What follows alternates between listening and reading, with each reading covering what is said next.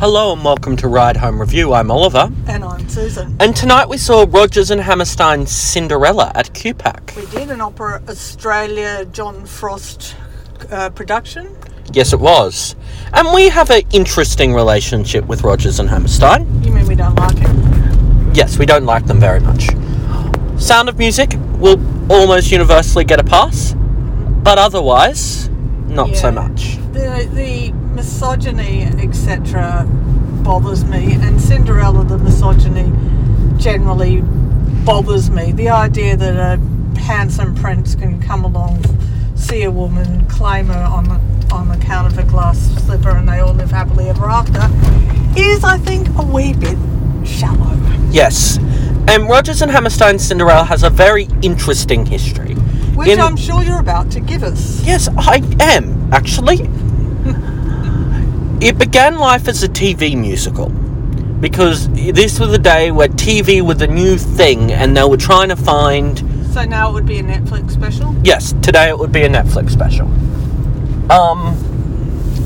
One of those live TV experiences. Uh-huh.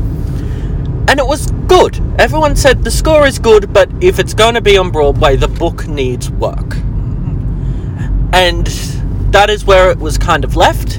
And every time it would come up, someone would have another go at the book, and everyone would kind of go, the book still needs work, but the score is amazing. Until about 2011 or 2013, somewhere around there, maybe even 2012. Well, that would be around 2011 or 2013, yeah, I'll get into that. Until a man by the name of Douglas Hume figured out the book. And this book is amazing. And it's very rarely that we compliment a book of a musical. For those not in the know, the book is the Speaky Bits. Yeah, it did massively improve the shallowness of the Cinderella part and, really the shallowness of the Prince. And they put a bit of political commentary in there to spice it up. Which I thought was 100% to its benefit. I also thought that the staging, costumes, etc. were absolutely beautiful.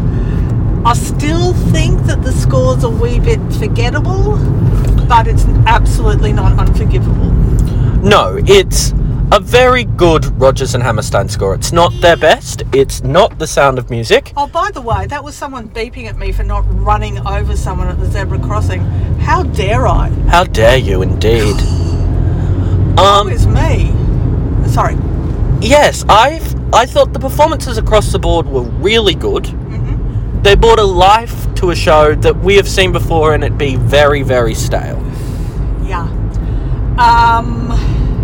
Yeah, I was genuinely surprised. I mean, obviously the idea that anyone who comes from a blended family is going to be confined to a life of awfulness is still pretty horrible to all of the step-parents out there. That hasn't gone away. But a lot of the other problems have been mended.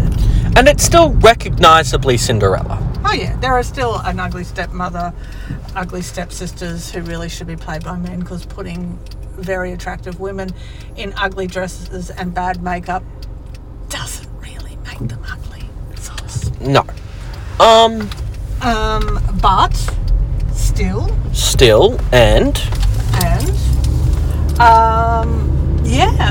it was so pantomime-like, so incredibly physical. The dances were amazing, and it had it felt like a Rodgers and Hammerstein show in the best version of itself. Yeah.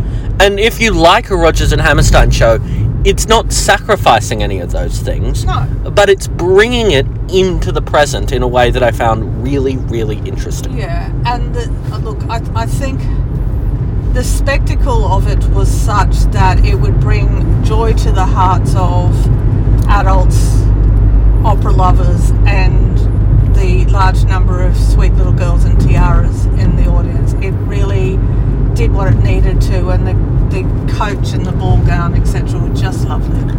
And a rating.